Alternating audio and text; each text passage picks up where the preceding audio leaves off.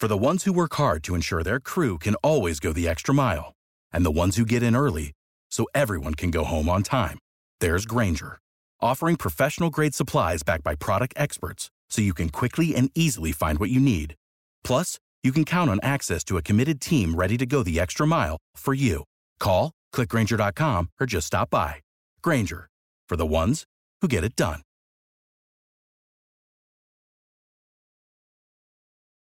Every team, every topic, everywhere. This is Believe.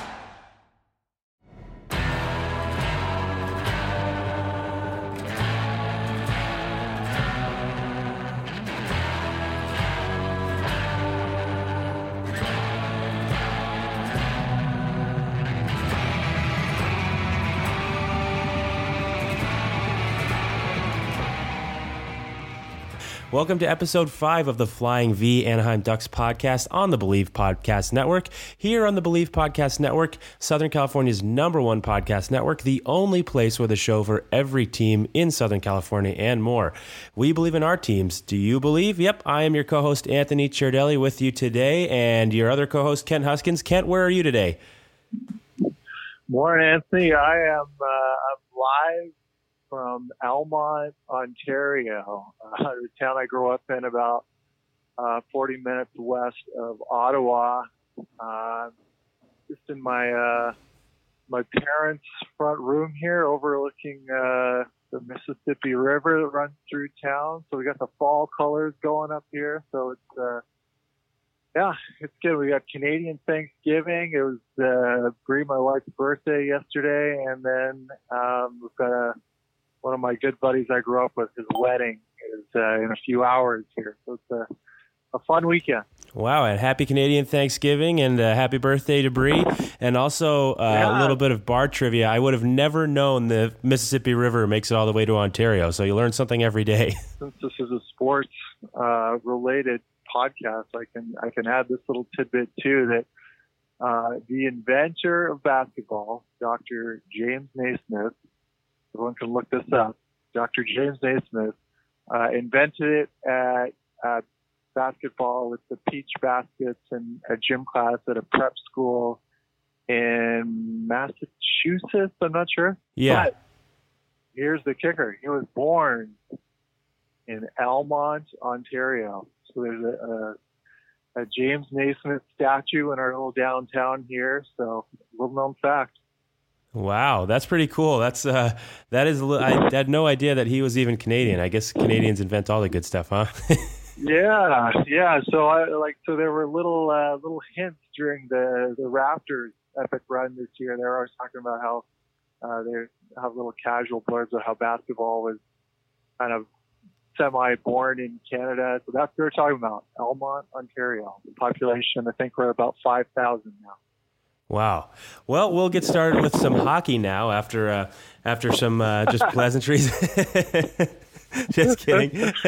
So today we're going to go over the road trip, how it's going for the Ducks, including the 3 games against Detroit, Pittsburgh, and Columbus. They went 2-1, and we'll preview the upcoming games against Boston, Buffalo, and I believe I forget who that last team is, but Boston and Buffalo are coming up next. And then we'll talk about, for our 3 stars, the 3 biggest "oh crap, they're coming" players for Kent when he was playing, bearing down on him on the forecheck. Sound good? Yeah, sounds great. All right. So Anaheim Ducks currently in the middle of a road trip where they're 2-1. I think we'd hoped they were, with victories over Detroit and Columbus and a loss sandwich there in between to Pittsburgh. Kent, what are your impressions from the road trip so far? I mean, I think the Ducks faithful, everyone following the team was wondering, obviously had the good start at home, but we were wondering how things would hold up on the road. And yeah, I think so far so good. I mean, I think it's kind of a good preview of what the rest of the season is like, not as far as wins and losses. I think the standings are probably going to remain pretty tight throughout the season, but just I think there are going to be a lot of close games this year, a lot of 2-1, a lot of 3-2, which I mean, it's great. I think it's going to make for a lot of exciting hockey for the season. But no, so far all signs are positive from what I can see. Yeah, and I mean, it shows the importance of John Gibson and Ryan Miller there, the goalie tandem for the Ducks. If they're not going to score a lot, they're going to need to be on top of their game the whole season. But on top of those scoring woes, I kind of wanted to highlight, I mean, not woes because they're winning, but I was thinking, are you concerned at all, first of all, about the lack of power play scoring? Because I believe they haven't scored a power play goal yet. And then also the young players who, admittedly, I was expecting maybe too much out of or to come out of the gate. I think out of all of them, only Max Jones has an assist. I might be mistaken there. And then I know Sam Steele's injured. Comtois only played a game or two. But are you at all concerned about the power play and the contribution so far from the young players? Well, I mean, I think you kind of nailed it. I mean, they're winning games. Obviously, that's the most important thing. But yeah, I think I don't know. Thinking about the scoring, yeah, I think there's some of those guys would be looking to produce points more so than others. But I think just taking a look at overall, I think they've been good. I think Terry and Jones, just their overall games look good.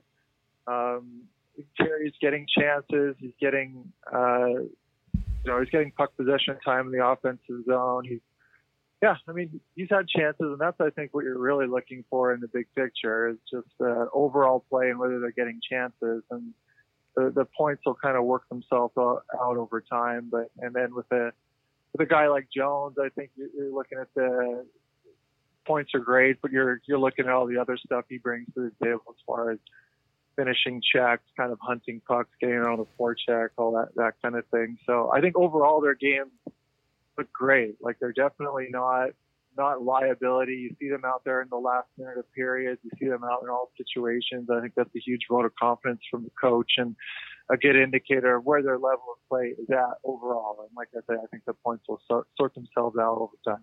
Yeah, and you mentioned the forecheck. That's one thing I noticed they're both especially good at, particularly when they're out there together. It just seems like whether Terry or Jones are the first forward on the puck and then the other one's kind of off covering the next man, that they're both really giving opposing defenders fits. Is that something you've noticed as well? Yeah, absolutely. And I think they just look fast, and you just watching these games, especially seeing the ones in person where you can kind of I like sitting up top and then you can see the kind of global view, but you see a lot of these shifts, a lot of opposing defensemen are kind of hunched over, like trying to catch their breath. And that's always something you like to see in your opponent, and just kind of wears you down over the course of 60 minutes. And just allows you to kind of keep the puck out of your end. And so your D aren't having to be hunched over or, wasting energy playing defense. It's a lot more consuming of your energy playing in your own end than it is in the offensive zone. So anytime you can have that territorial advantage, that's a great thing. And a couple other things I think we both noticed in Detroit and Pittsburgh, or at least that I was curious about, that the Ducks kind of showed a couple signs of, I think, important signs that they're going to be good going forward. First, with that third period comeback in Detroit, down a goal in the third period, they score, I believe, 3 in the third and take the win. And then even though they lost in Pittsburgh, that I think largely due to penalty problems, they scored right after getting scored on. That I've always found to be a sign of a confident and I think consistent NHL team is punching right back after you've been scored on first. Yeah, I think first, going back to the Detroit game, you mentioned giving up the late goal there in the second period. Like that is the Cardinal says something. It's always been a traditional backbreaker, and so taboo to give up a goal in the last minute of the second period or even the first period. You never always thought to be disastrous, but to be able to come back and basically totally flip the script and come out and dominate the third period like he did. It looks to me, it's hard sometimes to tell TV, just kind of going off the camera views that are available. But it looked to me like there might have been I suspect probably a coaching adjustment as far as their the Duck neutral zone between the second and the third, because it just looked like Detroit. I mean, all 3 goals that the Ducks scored were a direct result of turnovers in the neutral zone and at their blue line. So it looked to me like Detroit was pretty thrown off and just trying to force plays that weren't there that resulted in those turnovers. And the Ducks did a great job of transitioning and then just manufacturing 3 goals. And just, I think the chances at one point in the third period were 14-1 for the Ducks. So just being able to do that in the third period on the road after giving up that late goal in the second was awesome to see. And then, as for the Pittsburgh, I think that might be maybe the first game of the year where I felt like Pittsburgh might have been played a little more desperate for a larger amount of time than the Ducks did that game. I think you heard some of that in the post-game comments. I thought Crosby was really, really good in that game. Made some great plays and just was kind of vintage Crosby. But I thought the Penguins looked maybe just a touch hungrier and a little out-compete. I mean, that's going to happen over the course of 82 games. You're not going to have your A+ every night. But I mean, they competed well, and Gibson was phenomenal again. And you touched on the goaltending that they've been getting. And with goaltending like that, between Gibson and Miller, what they've shown so far this year, you're going to be in every game, every night, and give your team a chance to win. That was my take on those first 2 games. What did you think of the Columbus game? I thought it was first of all impressive that they came back and won the following night after losing to Pittsburgh. You got a younger team, the first loss of the season, and back-to-back games, and you come back and beat Columbus. I thought that was definitely showed a lot of heart on their part. Also, Cam Fowler scoring again with an assist by Ondrej Kase. Both of those players, I think, so far through this point in the season have looked excellent. Cam Fowler looks like a totally different player than he did last season, and Kase is still like a wrecking ball in there. I mean, he's getting a lot of assists and setting up a lot of plays. So I thought those are the biggest points from the Columbus win, and Ryan Miller obviously in net. I've written an article a few days ago on the Hockey Writers about the importance, I think, of playing Ryan Miller more this season. Last season was a little bit like extenuating circumstances because both Gibson and Miller got injured for a certain period of time, and it kind of threw things off. But even before that, Randy Carlyle really, I think, rode Gibson a little too hard in terms of just games, amount of games that he was on pace to play before he got injured. So I think Miller looking good is important, and I think he needs to play. I think they should share the load a little more, not because of any fault of Gibson's, just because you want to keep him fresh if you are in the hunt towards the end of the season. Yeah, I definitely agree with you there. I think Miller's Gibson's in lights out. I think Miller's just looked so good, even going back to the preseason. He just looked so good this year. I think his performance, speaks for itself, but just how he looks and his mannerisms, just his positioning, he just looks so solid in the net, so positionally sound, just kind of making every save look easy, never looked overly stressed, just looked totally in control.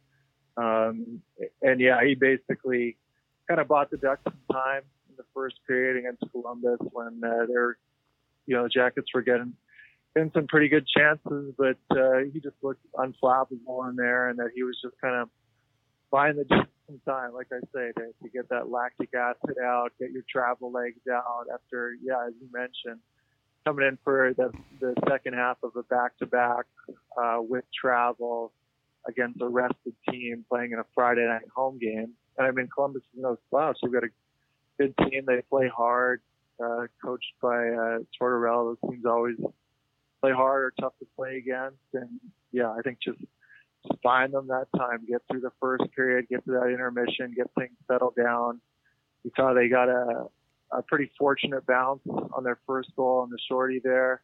But nice play by Raquel, kind of a little pass off the pad, and be able to capitalize on that opportunity. I think is huge on the road when you get those chances. You got to bury them, and they capitalized on that. And then Fowler's he looks so good this year. The skating, he just makes it look easy. Just jumping up into the rush. I think he's looked good on the power play as far as shot selection and finding a way to get shots through or shooting for sticks where guys can tip them. And just playing tough minutes against better players on other teams as well. So he's just another guy that just looks super solid early on.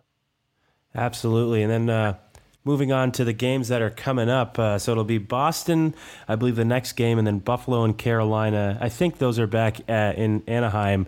Against Boston, that's going to be their biggest test of the season.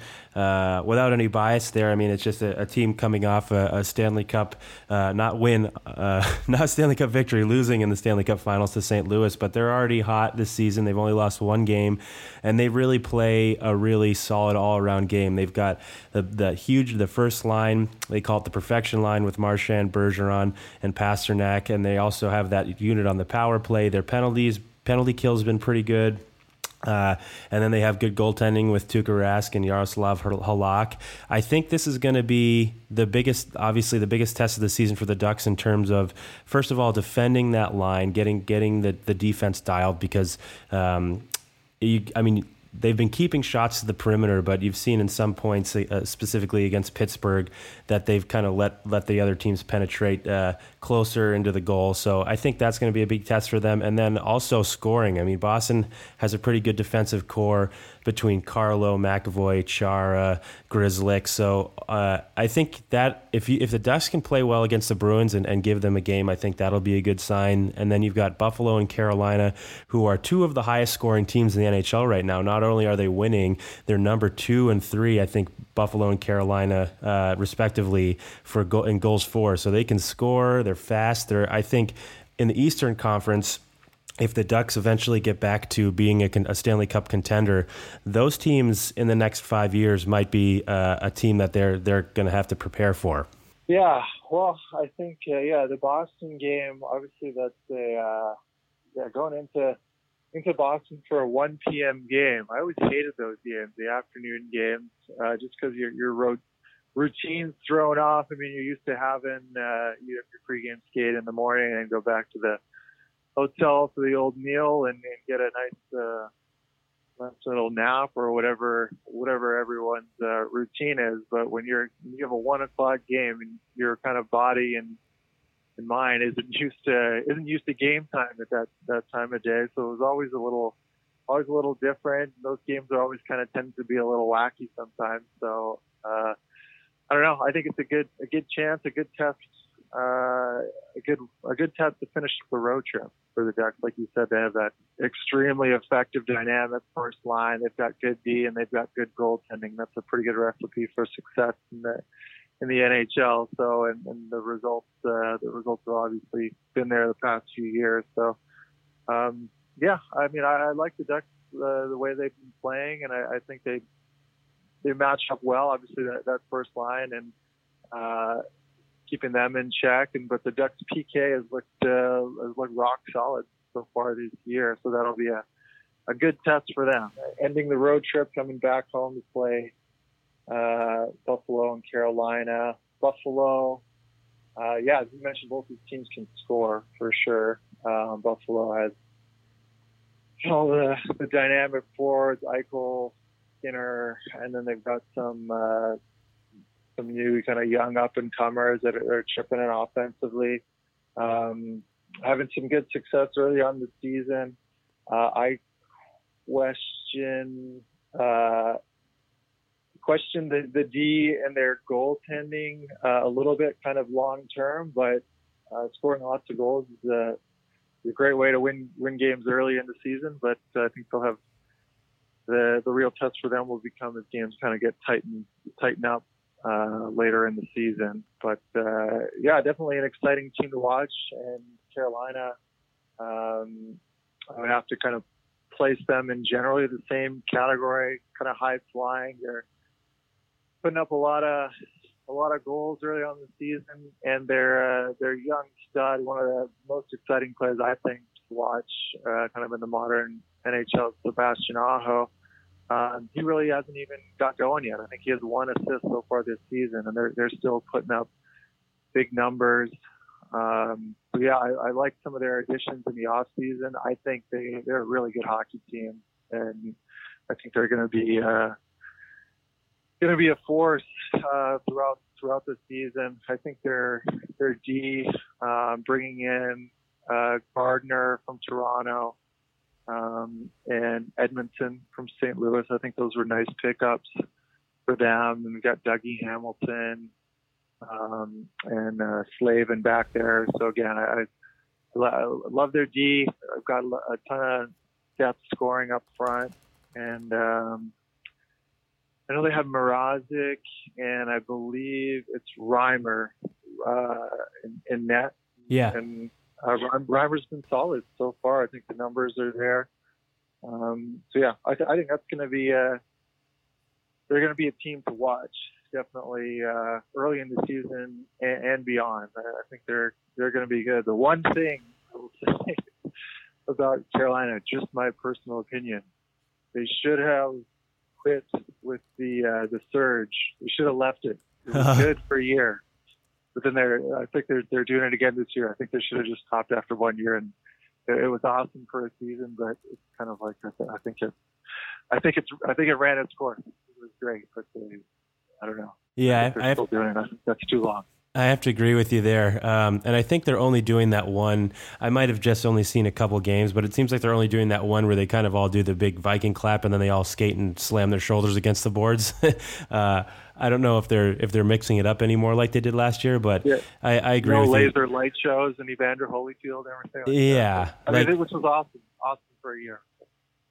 Yeah, absolutely. I agree with you. I thought it was interesting. I was one of the people who was in support of it because I thought, well, I mean, if you're getting attention, you're drawing attention to hockey, and there's really no such thing as bad publicity, I think, in when it comes to that. But after a year, yeah, I think it's played out. They had their run. You really only they should only associate it with that one season. And if they're only going to do obviously, it's kind of like a slippery slope. Like if you keep doing it and you keep trying to do different things, you're going to have to step it up, and eventually there's going to be like trapeze art. It's going to be like Cirque du Soleil, and if they only do that one kind of celebration, it's kind of lame. Like I even remember I saw the most recent one, and I was like, that is just. It looks like they're not really even into it. So I wonder if that's a directive from ownership that's like, hey, we need to keep doing this because the fans like it or something. Yeah, that's true. That's a good point. Yeah, I wonder what the dynamics are. I'm sure there's. I'm sure there's maybe some multiple levels going in on there. So yeah, I'd be curious to hear the kind of behind the scenes of the surge year 2. But I don't know. We'll have to see how that plays out. I'm curious if you think, just getting back to the 2 games against Buffalo and Carolina, it's interesting to me that the 2 teams that are that had defensemen that were rumored in trades that Bob Murray was looking for, Buffalo with Rasmus Ristolainen and Carolina with Justin Falk, who's now with St. Louis, but they both were kind of involved in trade rumors with the Ducks. I'm curious now that if they're coming to Anaheim, that those might start generating again, especially because Ristolainen's still in Buffalo, and Carolina. Now obviously they're one defenseman. They don't really exactly have a wealth or a overwealth of defensemen now that Falk is gone, but they do have Dougie Hamilton, who's a right shot defender, and he has he's been involved in a couple trade rumors too, I think, at least last season. So I wonder if those type of that will kind of ramp up the rumors again. Yeah, I think usually get more trade rumors kind of swirling around with teams that are struggling. I think when you kind of are working with lineups that you're kind of finding success with, which all 3 of these teams are early in the season, that usually kind of quells a lot of the trade rumors, because obviously things are working, and if it ain't broke, don't fix it. So I don't know. Yeah, you never know. I think it'll obviously kind of bring it forward in people's minds, seeing these guys coming into town. And if there were rumors before, I guess some questions might arise. But yeah, I think from what all these rosters and all these teams have done so far, I think everyone involved in all these cases has to be liking what they're seeing so far. That's a good point. I did kind of forget about the winning part. Why would you mess with a winning formula? So let's get to the 3 stars of the podcast. And like I mentioned before, Kent having been an NHL defenseman, who were your three players that when you were on the ice and they dumped it into your zone and you went back to retrieve the puck, that you maybe looked over your shoulder an extra time or thought like, oh, this is going to be painful when they came in for the forecheck? Yeah, I remember. There was. I'm going to do 2 that were more on kind of the physical side, and one that was like we'll call it emotional. But I guess we'll start with that, not to leave the cliffhanger. But the first one, I guess, coming down, it was kind of a different kind of oh shit. It was kind of when you saw Datsuk coming down like with the puck on a 1-on-1, and you're just like, all of your pride is suddenly like in jeopardy, that this guy is just going to make you look like an absolute idiot. So that was always one of the worst fears as a defenseman anyway. So you always tended to give guys like that a few extra feet and kind of maybe back in a little more, just in hopes that he wasn't going to thread it between your legs and your stick and break your ankles if you walked in on a breakaway and buried some kind of stupid move on the goalie. So I mean, just playing with that guy, the amount of talent he had was just unworldly. Like it was crazy, the skill level he had. We got to play with him a little bit in Detroit as well. So he was always a phenomenal talent. I think if you talk of any defenseman of that generation, that would be a common answer, because he's kind of one of the guy, if not the most likely guy, to make you look silly as an NHL player, and that was never something you wanted. The other 2, more in the pain category, was Jordan Tootoo, the Tootoo train, who I also had the chance to play with. And actually, my wife and I went on a trip with him and his wife, and so we got to know them well over time. But I remember just when he was in Nashville and he had the 2-2 on the back of the jersey, 22, and he was just a fan favorite. So he'd get on the ice and the crowd would get going. And I mean, it's kind of sometimes in my career I'd be kind of sprinkled in on the first couple of pairs, like 1 or 2, if like there were hurts or like there was penalties or stuff like that. But for the most part, I was in the third pair, and you always get the third and fourth lines of the other team. So, he'd get on the ice, and the fans would just start going, and he'd just chip the puck in, and he was fast too, he wasn't like a big giant guy. Like, he was fast, and he was just a little freight train. He'd just come in, and even if he got a piece of you, it was usually enough to put you down. So he was tough, because he was kind of undersized too. So he wasn't like you were getting put down by someone who was like 6'5", like it was probably just a shorter guy, but he was just so solid and so fast, and just came in with such force that he usually put a pretty good lick on you. And then the other one was the guy from, I don't know, we ended up, we always had all the interdivision games against the Sharks, and another guy who I got to play with for a while and got to be good friends with is Jody Shelley, big tough guy for the now does some color work for Columbus.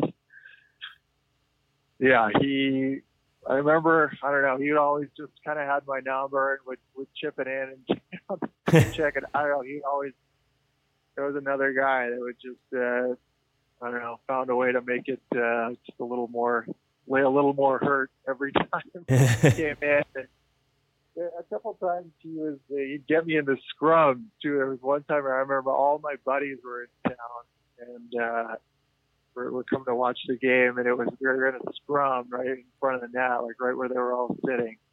And I just kind of came in and was kind of, grabbed on to someone and was just kind of standing there. And I don't know what happened, but he just turned around and like popped me right in the face, like so hard. And I was like so unexpected because I had my guy in the scrum, but he just totally popped me with his glove on. But it's usually just kind of right in the nose. I think I got a bloody nose. Second time, just like in training camp. Right in front of my buddies, and they were all just cracking up and laughing, thought it was hilarious. So he was, but yeah, that was the guy that always kind of had my number on the ice as well, Jody Shelley. Yeah, it's a good list. I obviously Tutu is the one that everybody thinks of on the Spit and Chicklets podcast. I think that the Tutu fever. I think it was Pitkanen, one of the Philadelphia defensemen, just decided he didn't want to play.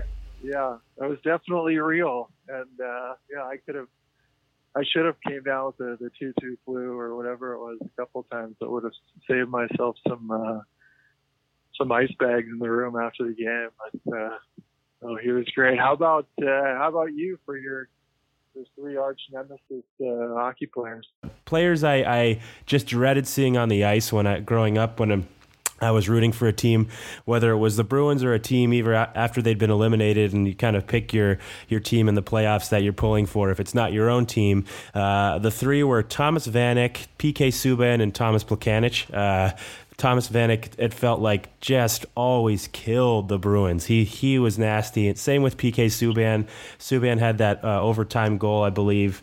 Has had multiple overtime goals in his career that have just either shut down teams in the playoffs or shut down the Bruins. Yeah. And then the last one, Thomas Plekanec, he's kind of an underrated one. I remember I just didn't like his stash and his like turtleneck. I just didn't like the way he looked on the ice, but he always killed. He same thing. He always scored in big moments against teams that I was rooting for. Yeah, absolutely. Yeah, I know. I was reading. I saw the list in the notes before, and yeah, noted Bruin killers there. Those three guys. Yeah.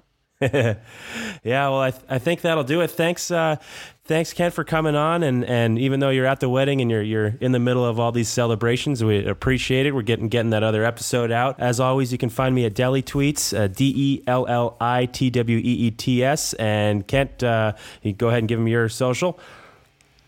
Yeah, so Instagram is Husqvarna, HUSK_VERNA.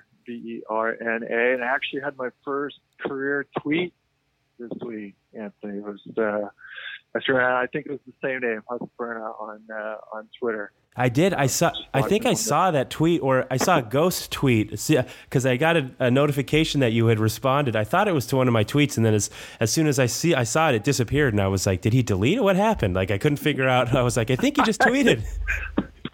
I'm still learning. I think I put it up and then deleted it by mistake, or I forget what I did, but and then I think I reposted it like an hour later or something when I figured out what it done. So I'm still learning, but I'll get better. Absolutely. Well, good talking to you, and enjoy the wedding. Enjoy Canadian Thanksgiving, and see you next week. All right. Thanks, buddy. Sounds good. We'll see you next week. Bye-bye. Well, that'll do it for another episode of the Flying V Anaheim Ducks podcast here on the Believe Podcast Network. Thanks to Kent for coming on all the way from Ontario, Canada. As always, you can find us on your favorite podcast directories. That's iTunes, Spotify, Google Play, Stitcher, Luminary, and TuneIn. You can find us at Believe.com and at Believe Podcasts. You've already heard our social accounts, and that'll do it for episode 5. We'll see you next week.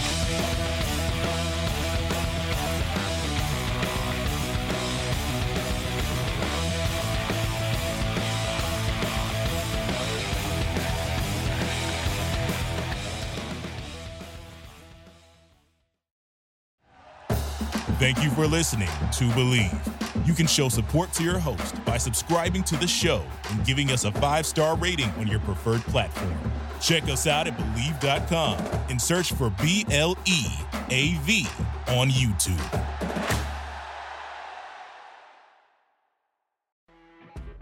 You know when you're listening to a true crime story that has an unbelievable plot twist that makes you stop in your tracks? That's what our podcast, People Are the Worst, brings you with each episode. I'm Rachel. And I'm Rebecca. We're identical twins who love true crime cases that make you say, didn't see that coming, and we hate the people responsible for them. Listen to People Are the Worst now on Apple, Spotify, or wherever you get your podcasts.